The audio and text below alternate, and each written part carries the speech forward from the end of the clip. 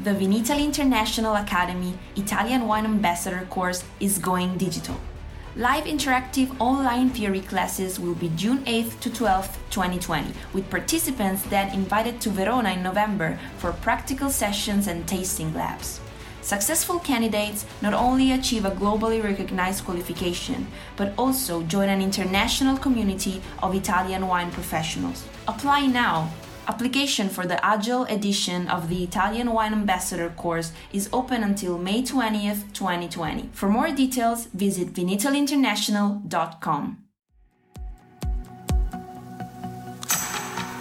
Italian Wine Podcast.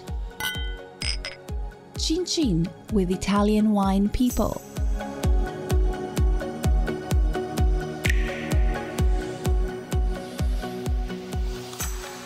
Welcome to this special Everybody Needs a Bit of Scienza edition of the Italian Wine Podcast. Here's the premise. Vinitaly International Academy community members send us their questions for VIA Chief Scientist Professor Attilio Scienza. We record his answers, and Stevie Kim tries to keep him in line.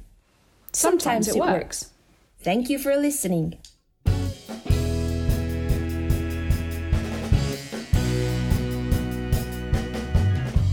Okay, welcome to Everybody Needs a Bit of Scienza.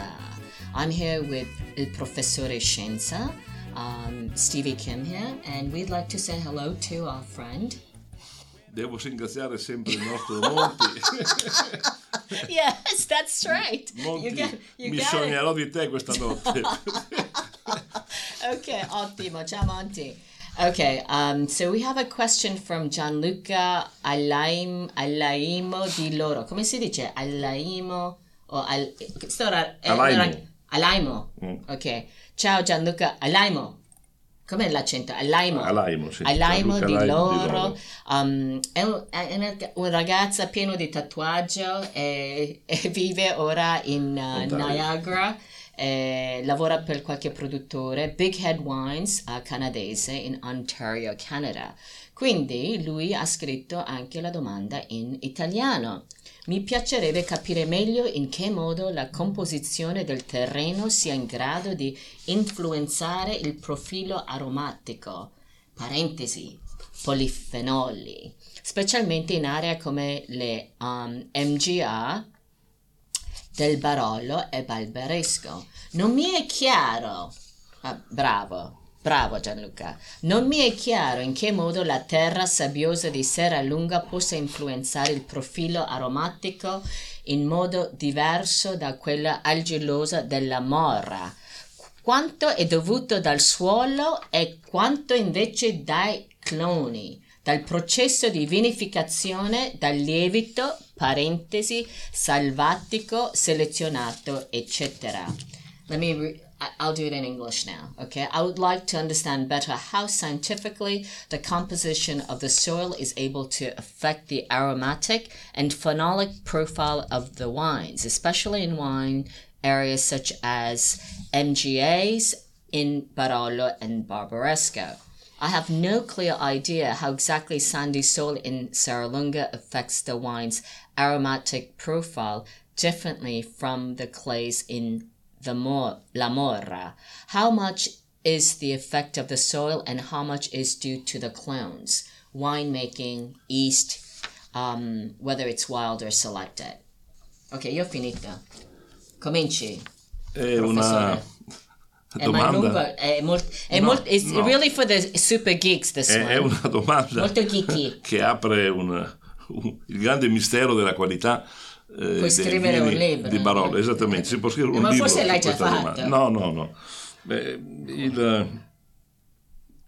Penso che qui la risposta sia anche abbastanza semplice, perché nell'esempio che lui ha fatto delle terre sabbiose di Serralunga e di quelle argillose di La Morra c'è in fondo la spiegazione del grande segreto, possiamo dire. Tutti e due sono suoli da flysch, tutti e due sono suoli che derivano da questa fase geologica della fine dell'era terziaria, però i flysch vanno classificati a seconda del momento in cui si sono formati. Allora i due territori in origine sono derivati da due fasi diverse. L'elveziano, che ha circa 12 milioni di anni ed è la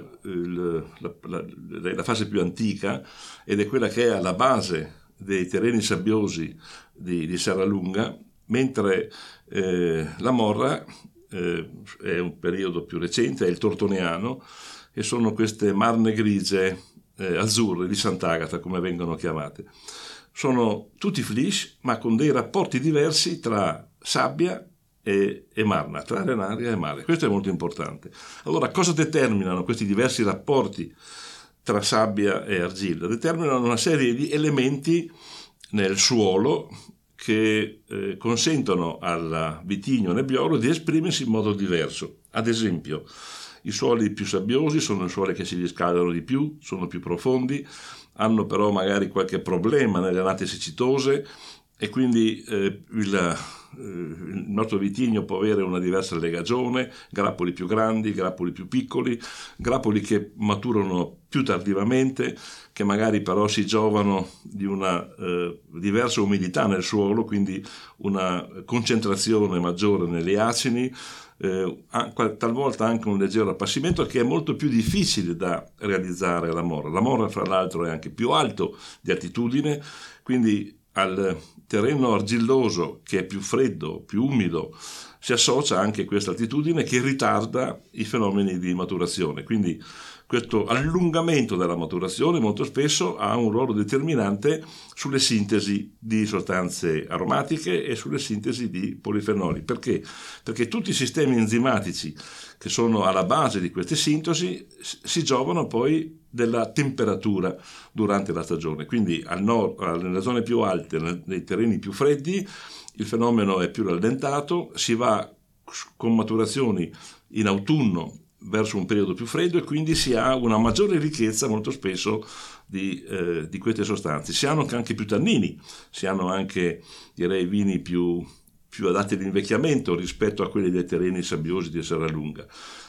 Le condizioni di coltura non cambiano molto, perché i sesti di impianto sono gli stessi, più o meno i lieviti sono gli stessi, i cloni che si usano ormai sono standardizzati, sono sempre gli stessi, quindi le grandi variabili sono essenzialmente dovute all'origine dei flysch, alla differente qualità dei due tipi di flysch, quelli del elveziano e quelli del tortoniano. Questa è la grande differenza nella qualità di questi nebbioli che vengono prodotti, che sono, direi, molto bene segmentati, identificati da queste menzioni geografiche additive, aggiuntive. Quindi queste MGA sono riuscite, con la storia, con la cultura, con la tradizione, a delineare questi diversi terroir all'interno del nebbiolo, e quindi a in fondo capire, comprendere che ruolo ha avuto il terreno nei profili sensoriali di questi vini. Okay, listen, as you can see, Professor Scienza can get very, very, very geeky. I wanted to also plug, Gianluca, se non hai il suo libro già, come si chiama? Atlante Geologico, sì, dei vini italiani. Atlante geologico del vino italiano. C'è tutto spiegato questa cosa. Sì. Quindi Gianluca, se tu non hai questo libro, che te sei italiano, dovresti prenderlo. Purtroppo non è ancora tradotto, si trova sull'Amazon, ma è anche disponibile in Kindle. Quindi thank you very much. We're here with Jacob and Professor Scienza, and we're going to end this session of Italian Wine Podcast. Everybody needs a bit of scienza. Don't forget to follow us on Facebook and Instagram. And I've been corrected. The handle Ita Wine Podcast is actually just for Twitter, if you want to tweet us. But if you do a search Italian Wine Podcast, you'll find us everywhere. And please support us by following us and commenting and sending us your comments and suggestions. Alla prossima. Ciao ciao. Di ciao. Ciao! Okay. Listen to the Italian Wine Podcast wherever you get your podcasts. We're on SoundCloud, Apple Podcasts, Himalaya FM, and more. Don't forget to subscribe and rate the show.